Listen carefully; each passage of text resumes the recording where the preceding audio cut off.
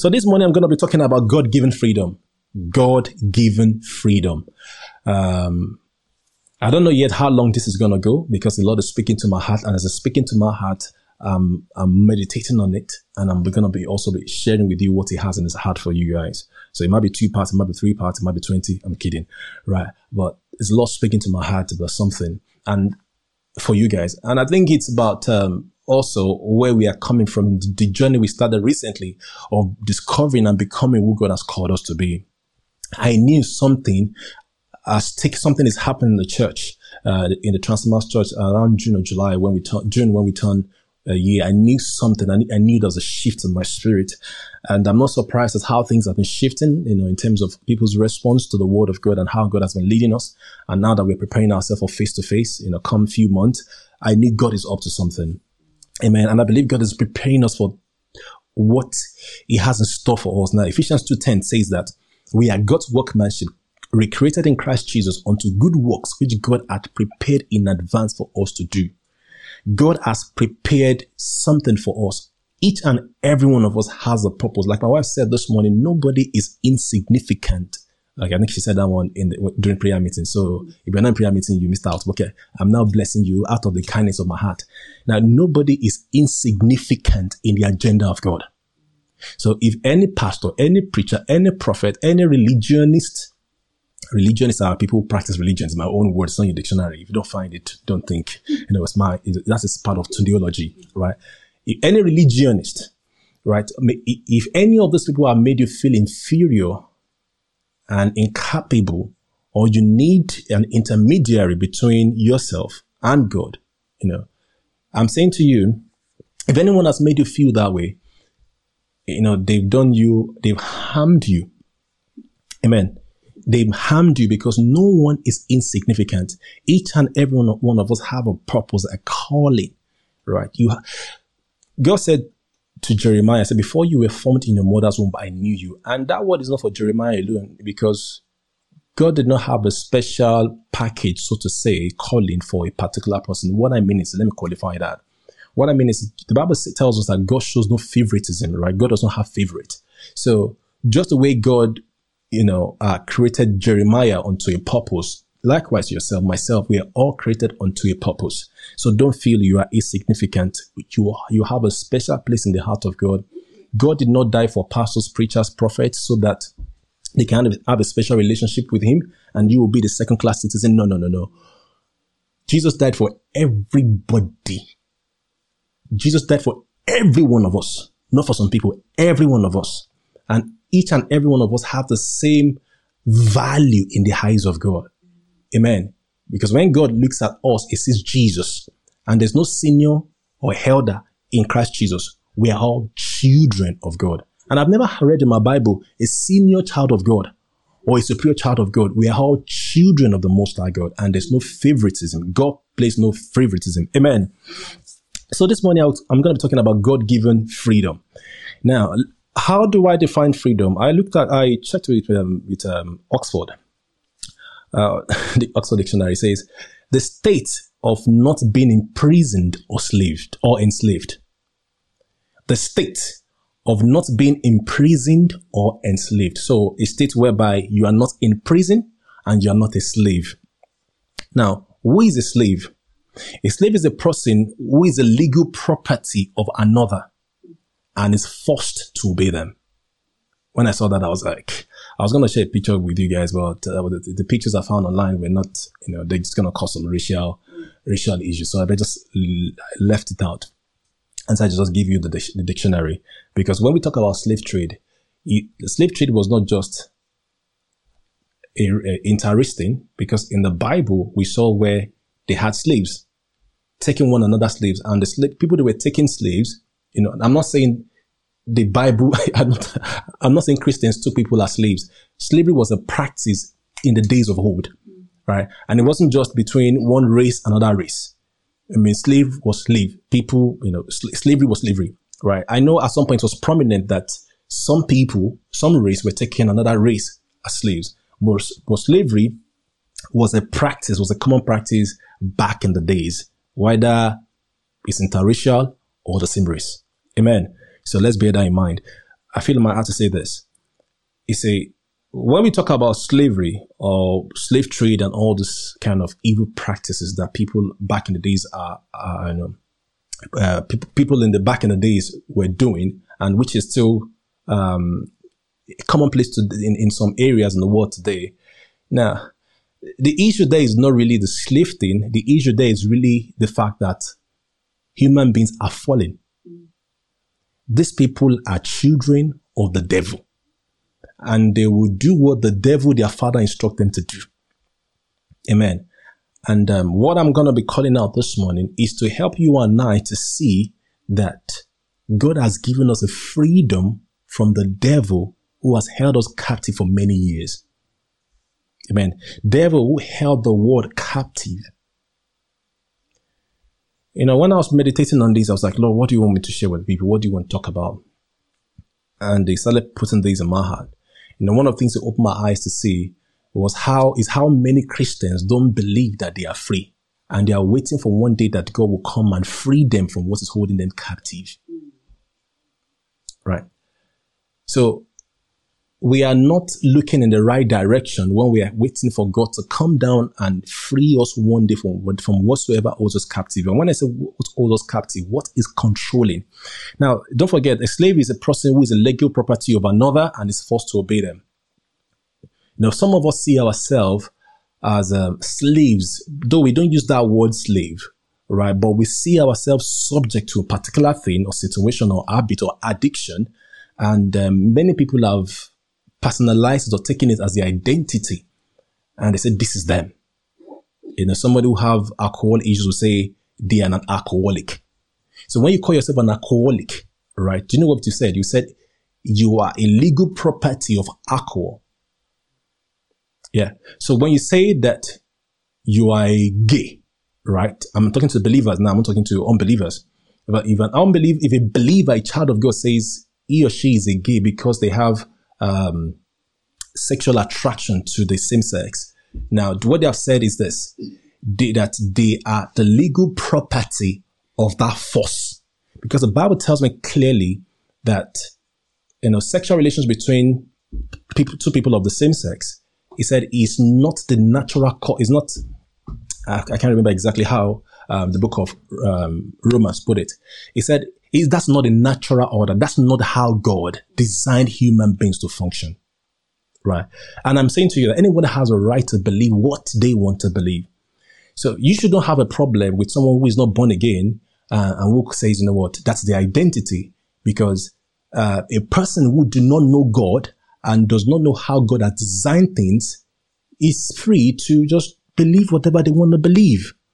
But for the believer, you are a child of God. So if you're having struggles or tendency with the same gender, right, you need to bear in mind that you must know that that is not your identity. And that is why when we know God, or the more we know God, and we see some things in our life that are trying to control us, that are against or not, does not look like what God has designed or how God has designed us to function, we must learn to recognize such instances as something wrong, as opposed to accept it as our identity. So, you know, the world today too, they're trying to promote, I don't know if this is the right thing to say because we have our kids in there, right? But parents, I don't know how you're going to do it. But, you know, so some adults who are attracted, you know, because of kids, I'm not going to go too much into details. Some adults who are attracted to kids, right? And they're trying to identify it as an identity, right? And if the church is not careful, people in the church will begin to identify themselves that way. The thing is this, you know, the sad thing is some Christians will they will accept that view. But the question is, can you watch someone harm your daughter or harm your child that way because they claim that's their identity? So don't allow the government and people, organizations, businesses to manipulate you into believing that that's a person's identity and they should be allowed to express their identity. You know what's going to happen? Many of the children will be killed. I don't want to say too much about that. So, like I said this morning, these are things that the Lord laid in my spirit, and I'm going to be talking to you guys. We're talking about God-given freedom. So there are many evil things, desires, things controlling people, trying to rule people, trying to enslave people, or have taken people captive. There are people, because they do not know God, have come to understand that that is not what God created. This is not what God created me to be. They've accepted those things as identity, and that's how they live their lives. Right? I want to say to you now, we all have struggles one way or the other. We all have one thing or the other we're struggling with one way or the other. But I want you to understand this, that whatever you struggle with, whatever you know that is not giving you the right to walk in freedom and to be yourself, to be fine, to be happy, to be joyful, whatever that thing is not of God. And God has freed you from that thing. But you must recognize the fact that you have been freed from that thing, then stand your ground until that thing loses its hold on you. Amen. Until that thing loses its grip on you. What I'm trying to say is this. God has made us free. Right? Even though many people are waiting for one day that God will come down and free them, the truth is, God has made us free. Now, I've touched on a few things there, so I'm going to put them together. So I talked about evil desires, evil perspective, ungodly things that try to control us, that try to force us to obey them. All manner of stuff, because we have kids in the church, so I can't go too much into details. But adults think about it, even children. It can even be something as trivial as Coke, soft drinks or something, that try to nicotine in a cigarette, something that tends to control you, that, they are the one leading, they kind of like, whatever has made you like a puppet, that when it's triggered in you, tries to control you and make you to do things you don't want to do. These are some of the things that God is opening our eyes to see, that He has made us free. He has given us a freedom. Now, the world might want to suggest freedom to you, or something to human behavior modification, or things that you should do to make you free from those things. But it will never last.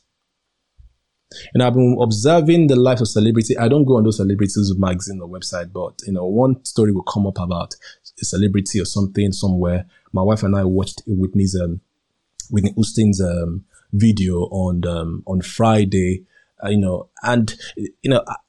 Sometimes when I come across a celebrity and I see some things they're doing, right, I just put them in my mind. And now, then 5 years or 10 years later, I want to see what 5 years later. Well, I think I started doing this practice around 2013, thereabout, and this 2021. So it's been 7 years that I've been observing celebrities, and I see what they turn to. And when the news pick up some stuff that this person did this, my next question is, what were you expecting? What were you expecting? I mean, especially to believers, when believers go and it becomes a gist among Christians, sometimes they're jobless, right? So what were you expecting? If a person does not know God and the person is giving themselves to this, so how do you expect them to behave?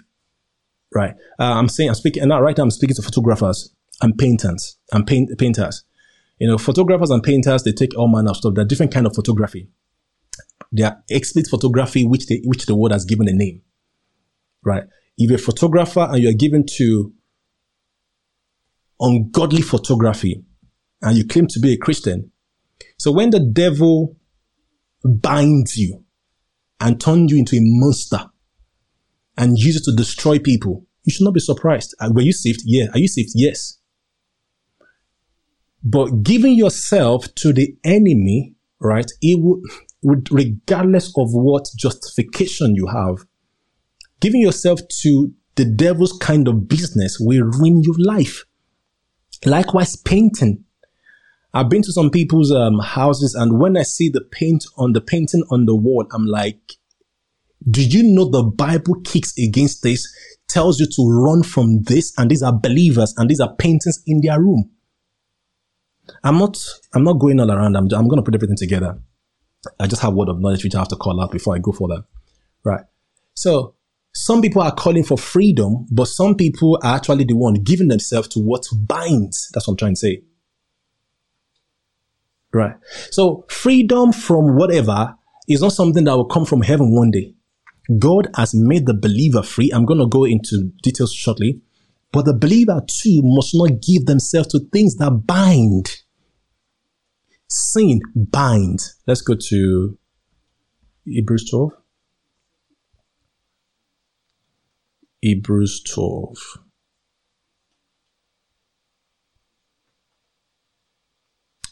I'm reading the NIV. It said, therefore, since we are surrounded by such a great cloud of witnesses, let us throw off everything that hinders and the sin that so easily entangles, and let us run with perseverance the race marked out for us. Let me see how the NLT put it. It said, therefore, since we are surrounded by such a huge crowd of witnesses to the life of faith, let us strip off every weight that slows us down, especially the sin that so easily trips us up. Let's look at how New King James put it. It said, therefore, we also, since we are surrounded by so great a cloud of witnesses, let us lay aside every weight and the sin which so easily ensnares us, holds you captive. So before we read the scriptures for today and then carry on this journey, I want to reiterate that the believer has been made free from the power and the dominion of darkness. So those evil things that tend to control us, they are darkness. They are of the devil. They are evil. But until you begin to take your time to know God's design of things, you may not be able to kick against them. So I want to say again, whatever steals your joy, in the moment it may feel like fun, but deeply it steals your joy. Whatever it is, holds you back, causes depression, is not on God. And it's time for you to discover what God says about you, who He has created you to be, the provision He has given you to be free from those things. And I'm saying to you, as you discover your true identity in Christ, don't feed on those things. The Bible says that we should not even think about how to gratify the desires of the flesh. I'm going to take us on a journey where we begin to understand how crucial it is to protect our minds. Because the fact that you are born again does not mean that the enemy will not try to control your mind. But there must be a collaboration between you and the devil for him to control you with your thoughts in your mind. And the collaboration most of the time is based on the things that you feed yourself with. Amen. Most of our reading will be done from the book of Romans chapter 6 this morning. Romans 6. Let's get to Romans 6. I'll start from verse 1 down to 18. Romans 6, 1 to 18. So the Lord is going to be speaking to people this morning. And I pray that your ears will be open to hear and your eyes of understanding will be enlightened. Amen. Romans 6, 1 to 18. I'll be reading from the NIV. So the Bible says, what shall we say then? Shall we go on sinning so that grace may increase? By no means. We are those who have died to sin. How can we live in it any longer? The Bible says that we are those who have died to sin. Not that we will be dead to sin. So you may be thinking, okay, why am I talking about sin this morning again? So when I talk about sin here, right, I'm talking about sin in three different perspectives. So sin as an action, sin as a nature, and sin as sin as a nature and sin as a state of a person. So when somebody is called a sinner, and sin as an act when a particular person sins. And sin as an entity that came into the world. So Romans chapter 5 verse 12 said that when Adam sinned, right, sin came into the world. Because most of the time, people look at sin only from an action, what they do. And when they make mistakes or when they trip, they are struggling, right? So there are three sides to sin. Sin as in the state of a person. As a believer, you are no longer a sinner. Sin as an entity. And then sin as a... so sin as... I need to write these things down. Yeah? So sin as an action, right? Sin as an entity and sin as a state of a person. So sin as an action, right? So when you sin, and then sin as a state of your nature, whether you are when you were born again, you were a sinner, and a sin as an entity. So when I refer to sin as an entity, I refer to Satan. So when we talk about sin here, we look at Satan, the origin of sin, sin itself, which is what people do, disobedience to God. And then the human being who has been affected by sin. So in the very beginning, in Genesis, Satan introduced disobedience to humanity, to mankind. And when mankind acted on Satan's inspiration, he became a sinner. I repeat, sin originated from Satan, disobedience to God. We're going to go there shortly, right? And he offered mankind disobedience to God. And mankind responded to Satan, and then he became a sinner.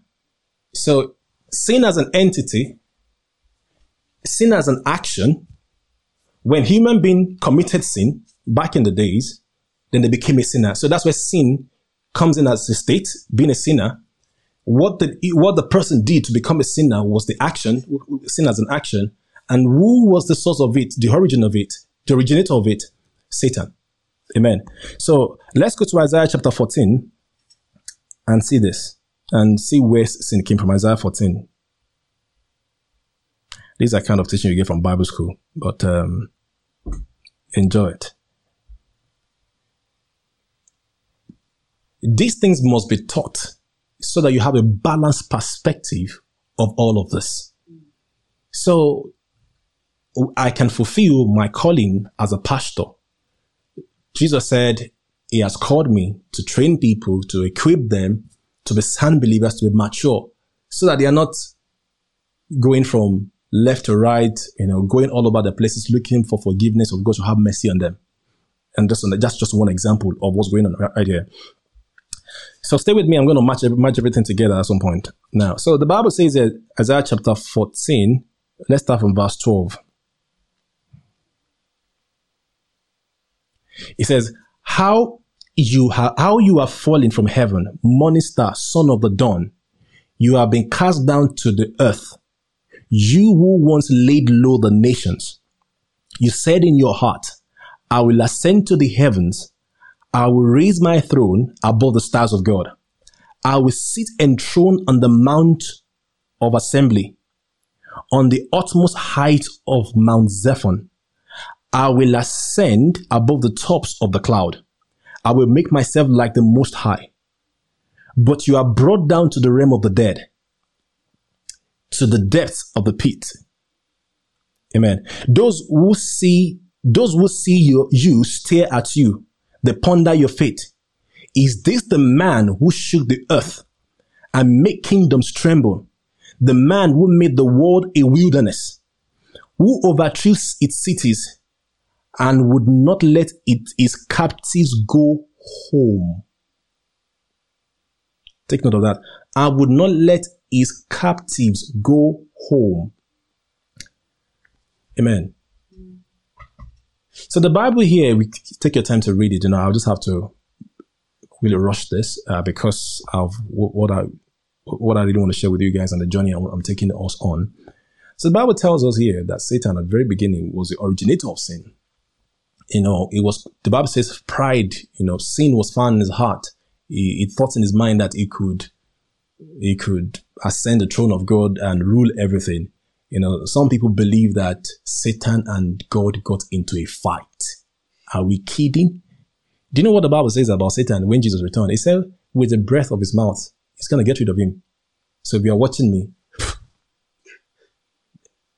just that way, and Satan is gone.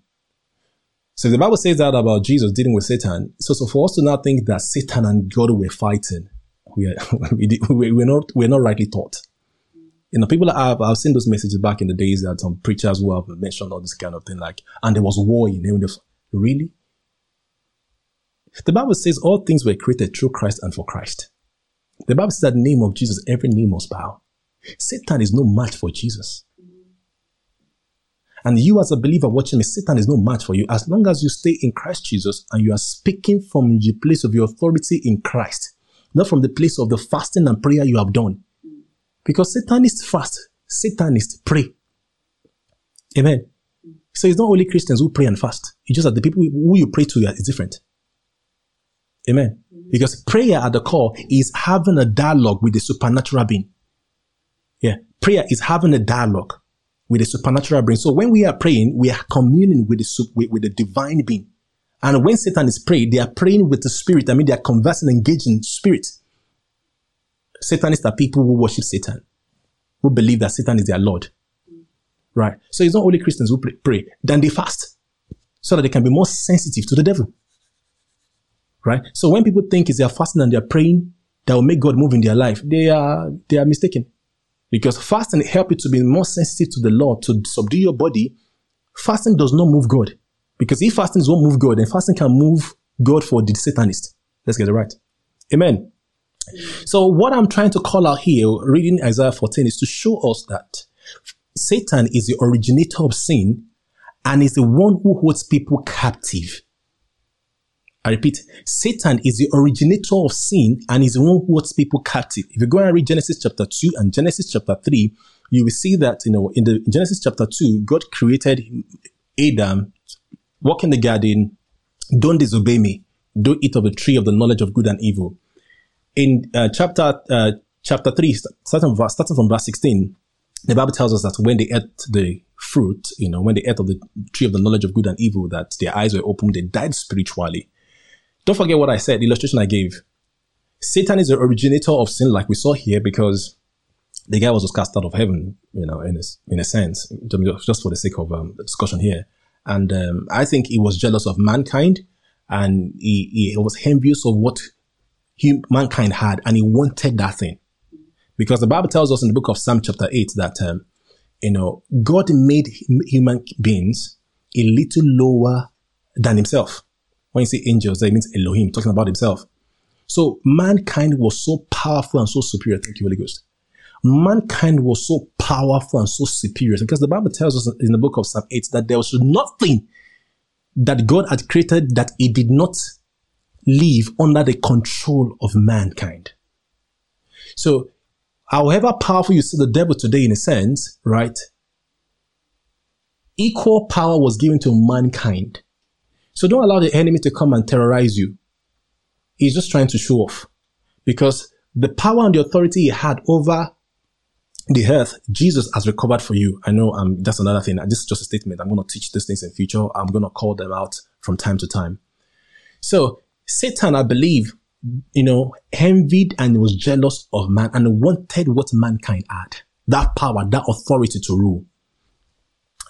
Because the Bible tells us that God gave mankind dominion over everything he has created. So introducing to Eve, and which Adam also participated, and when they sinned, right, they became a sinner. And what it means to be a sinner is to lose the life of God and to be separated from God spiritually. So a sinner is a person who does not have the life of God, who has the nature of the devil in them, right? They don't have the life of God. And that's why the Bible says that Jesus came so that you and I may have eternal life. Eternal life there means the life of God, not to live forever. Because believer or unbeliever will live forever. Where we live is just the difference is that we live in different places. Some live with Jesus Christ forever, some live with the devil forever. So when we invite people to give their life to Christ, Hell is not our focus. Our focus is that they can come back into reunion with the Father, into restoration with the Father. So Satan offered mankind sin, disobedience to God. Mankind took it. Mankind lost the life of God, became a sinner. I repeat, a sinner is a person who does not have the nature, the life of God in them. A sinner is a person who is spiritually dead. A sinner is a person who has spiritually separated from God. So if you call God your Father, regardless of the challenges you're going through, your struggle, if you are so confident to call God your Father because you have been united with Him through Christ Jesus, you are not a sinner. Point one. I repeat, if you have made Jesus Lord and Savior, if you have made Jesus Lord and Savior of your life, right, and you know in your heart that God is your Father, you are not a sinner. You know why?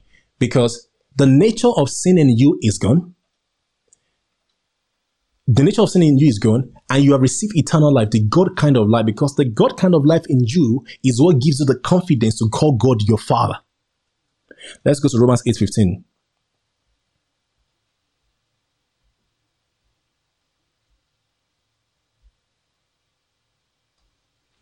Romans 8:15 says, the Spirit you received does not make you slaves. Hello. Isaiah told us that Satan holds people captive. A sinner is a person who is in the captivity of the devil. John 10, Jesus said, John 10:10, the thief comes not but to steal, to kill, and to destroy. Are we getting this mathematical equation? Jesus said, the thief comes not but to steal, to kill, and to destroy. So Satan comes to steal, to kill, and to destroy.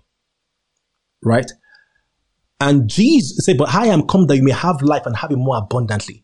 So Satan comes to kill, to steal, to destroy. So if you see anything destroying, anything killing, anything that steals joy, that steals, I don't want to use happiness, but okay, joy from you, right?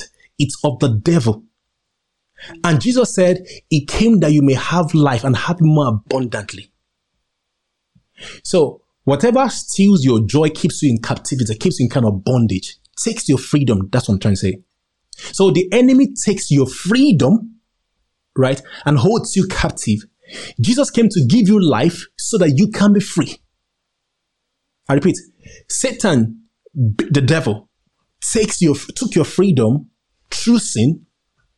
Jesus restored your freedom when you give your life to Christ. So if you are a child of God, you have been made free from sin. So I'll read Romans 8:15 and we'll go to Romans chapter 4 and to show you what Jesus did and how he delivered you from the power of sin. So how does this connect with everything I was saying from the beginning, talking about addiction, homosexuality, and this kind of thing? It's because all of those things that are contrary to God were created by sin. They were created through sin. Every brokenness, think about every kind of evil you see in this world, they came into the world through sin. Think about anything, each one of us, you can tell something in your life that tends to try to control you, right? Those things were created through sin. They came in through sin, and Jesus has delivered you and I from the power of sin. So if Jesus has delivered you and I from the power of sin, it means spiritually we have been made free. But physically, it seems that we are still struggling with those things. And that is why last week, 2 weeks ago, I was talking about emotions versus our spiritual reality. Emotions versus reality. So if you're not in church last week Sunday and 2 Sundays ago, go on YouTube and go on a church website. You find the audio on YouTube, on a church website, and you find the video on YouTube. Last week Sunday, I think it's one of the best services, best teachings I've ever done because I watched it over and over. I get to me talking while I was contrasting emotions versus spiritual reality. Now, the believer must work hard on himself to exit the realm of emotions, whereby he's not guiding or leading his life by how he feels, but by his spiritual identity. Amen. Now, so Romans 8:15 says, the spirit you receive does not make you slaves. So when the person gave their life to Christ, they received the Spirit of God in them. Ephesians 1:13 said that we are sealed with the Holy Spirit of promise.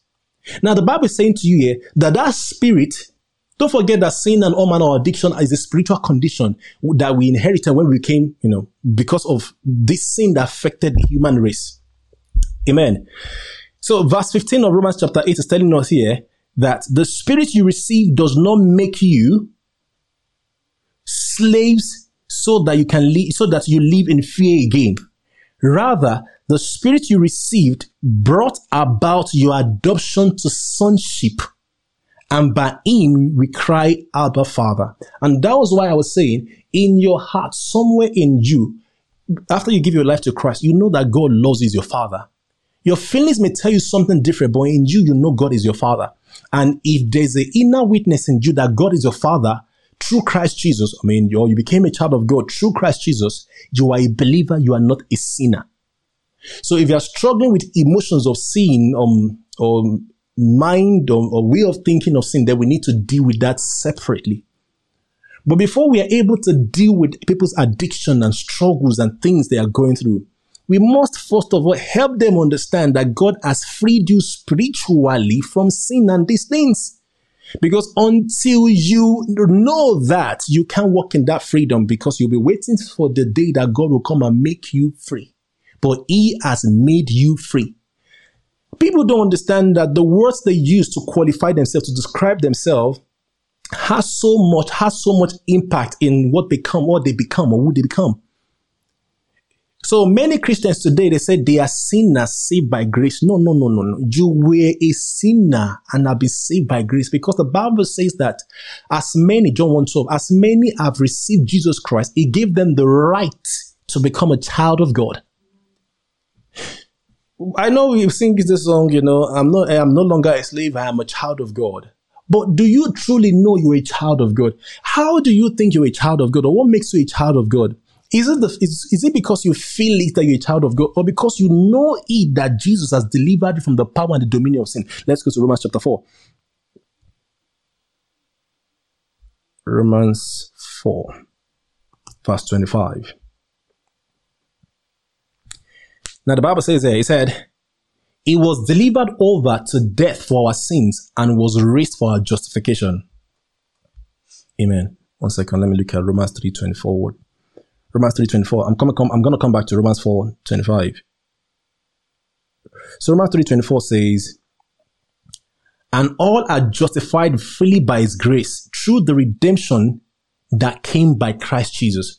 Redemption means that to be bought back. So Satan took you captive, but Jesus, through His death, Romans 4:25, brought you back from the power and the control of sin, the power and the control of the devil. Right? And when the Bible says that you are, and all are justified, it means you are declared righteous.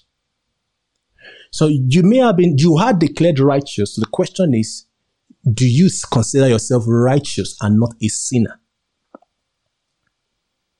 Do you consider yourself righteous? Because until you begin to consider yourself righteous, we ain't going anywhere. So let's go back to Romans 4:25. Then we go to Romans 8. So Romans 4:25 says, Jesus was delivered. The Bible says here, He was delivered over to death for your sins and was raised to life for your justification, to declare you righteous. Right? I like how Romans chapter 5 says, it says, therefore, since we have, Romans 5:1, therefore, since we have been justified through faith, and your justification, you're declared righteous, your new identity in Christ as a person who is sinless. Right? Thank you, Holy Spirit. Holy Spirit saying to me to tell someone here that, you define your identity based on how you feel and your addictions, but that's not true. The sins and the struggle, the sinful behavior, the sinful habits you struggle with is not your identity. And as long as you feel that way, you believe that's your identity. The Holy Spirit is acting to tell you that until you change your language and begin to see yourself different, you cannot be free from that thing. Friend, this is how spiritual things work. In Christianity, we walk by faith, not by sight, not by how I feel. We don't feel before we believe. We believe and then we see. So if you have to see or have to feel before you believe, it's not faith. So the Christian faith is so real and so different. You believe first, then you see. If it is a bondage that has to do with your emotions, you have to believe first. Enforce the authority you have in Christ Jesus, and then you will realize that those things will lose your emotions. Amen. Romans chapter 8. Let me read 1 or 2 verses there, then we wrap up, then we continue from here next week. It's a journey. God is taking us somewhere. Amen. He wants us to see truly that we are free. Because until you are able to visualize your struggles on one hand and your freedom on the other hand, and say, look at both of them and say, you know what? I am free. So put freedom on your right hand. You can put struggle on your left hand. Each one of us have to train ourselves to the point whereby we can separate the reality of our spiritual life or spiritual position from our emotions. And that's why you may wake up one morning and it feels like the whole world is crashing on you. And you can separate yourself from your emotion and say, you know, okay, this is how I'm feeling now, but this is not my spiritual reality. Friend, that's how I live. There have been days whereby, at least I still remember one, that I wrestled with this emotion of depression or anxiety all day. From morning till night. That was one of the most horrible days of my life. It would not go. And I said, you know, I'm not going to yield to this. I had a new convert come to visit me. I still ministered the gospel to the person. My wife did not even have a clue of what's going on. I was still laughing and playing, but deep inside there was a struggle of anxiety. I said, I'm not having it. I've trained myself to come to recognize that I'm not in my emotions. Sometimes I can be grumpy sometimes when I'm hungry, right? Okay. Church members, there's a particular person in my mind. If you use it against me, I say, Pastor, are you hungry? We know how we do this. Sometimes I can be like, when I'm hungry.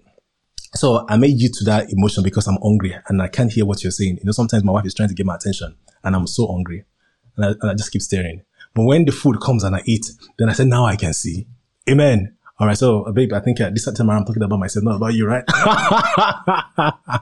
I guess it. So some emotions we may use like those kind of ones. Well, the ones that tend to control our lives, and that doesn't mean I don't fast, you know. So when I'm fasting, I don't think about food, right? So I'm not grumpy, kind of, right? But when I'm grumpy, you don't know, right? I was smiling and smiling and everything is fine. But when you're talking to me, I just keep staring, right? I might respond by the Spirit if the Holy Spirit is talking to me at that time, right? But if you just give me food, praise the Lord, I will understand what you are saying. I can just guess how this is going. What's going to come out of this after this meeting when we go back on Zoom? If anybody uses this against me, I refer to it in the message. Yeah. Amen. So what I'm trying to say is this. Even when I'm hungry, I can recognize that I'm hungry. So if I'm hungry and I'm in the place of work, I'm dealing with maybe high-profile client, you better not be grumpy because you lose a contract. I get it. But I've trained myself to recognize my emotions. And, but talking about the bad one, the ones that are controlling like anxiety and stuff like that, I was like, I'm not going to yield to you because that's not my identity. Amen. So let me just pick one verse from Romans chapter 8 and then, we can go from there. So, Romans 8 yet? Yeah. So, let me, okay. Therefore, this does, for the prosperity receive once. Okay. Amen. Did I say, 1 second, let me just get this. So Romans 6, I was like, what's this? Romans 6. Yeah, I was going to verse 10. I was like, that doesn't look like the verse 10 I'm looking at. So, verse 10, let's read, verse 10 and verse 11. It said, the death he died to sin once for all, but the life he lives to God.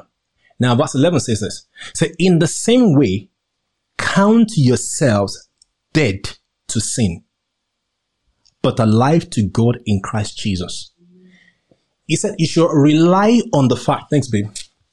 You should rely on the fact. Rely on the truth. And the Bible says count. It means rely, believe, accept as reality that you are dead to sin and alive to God. Which means sin does not have dominion over you. Sin does not have right to control you. It's not that you don't feel it, but you must come to the place whereby you come to understand that this thing does not have a right to control you anymore. That is the starting point, not the other way around. Not by behavior modification and then you try to deal with the core. You start with the core And how you start with the call is by acknowledging, recognizing, accepting as reality that these negative and wrong emotions and evil emotions and way of thinking are not my identity.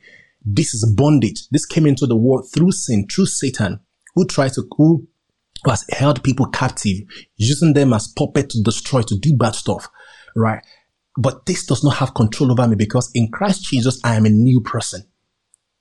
And this is not only from the things that I've called out, the negative one I've called out, even fear, if whatever is trying to hold you back from doing what God has called you to do, a sense of inferiority, I'm not good enough, all those kind of way of thinking, right? You must be able to recognize them and say, you know what? God has made me free from this thing. And that's where the journey starts. Amen. So guys, thanks for connecting. Myself and my wife, we continue in the similar vein on Thursday as we start Discover and Become. The Lord has started speaking to me. We're going to start talking about who am I? Right? Who am I? Somebody asked Jesus. Jesus asked his disciples, he said, what do people say I am? We say we are in the time when where what will save us from the destruction and the evil that so easily surround us today is truly knowing who we are. So that when anyone offer you something that is different from your true identity, or they make an invitation to you, to be something else or to do something else in a way, because you are so confident and so sure of who you are, you don't give into those things. So I believe God wants to strengthen us such that we are able to stand firm and be strong in who we truly are in Him. Not moved around, not responding to the troubles of the world like unbelievers would do. Emotions are fickle. Emotions are subject to bad experiences we've had, abuse, events, and all those kind of things around us. Emotions are so fickle. They never, most of the time, indicate a reality. So our emotions sometimes, when the circumstance and events is true, right, they respond, so those ones, they get it right. But most of the time, what you have or see around you is not a reflection of your true spiritual reality. And that's why you must know what the Word of God says, as opposed to responding to what is said out there. So it's a long journey, right? It's a long journey for every one of us. And we thank God for giving us a privilege to help. Thank you, Holy Spirit, to help believers to go on this journey. Yeah, I feel in my spirit that some people think that what Christianity is about is where you go to meetings where there's a move of God. There's a move of the Spirit. The presence of God is so powerful. Now, those places have their place to recall your attention to the reality of God. But those meetings don't help you grow. This is where people grow. Some people believe, this is now me speaking, some people believe that what a true church is where there's smoke screen, you feel excited, you feel happy. Those things don't help people grow. I've been into many of those churches. I was worse in the place than I was before I joined them.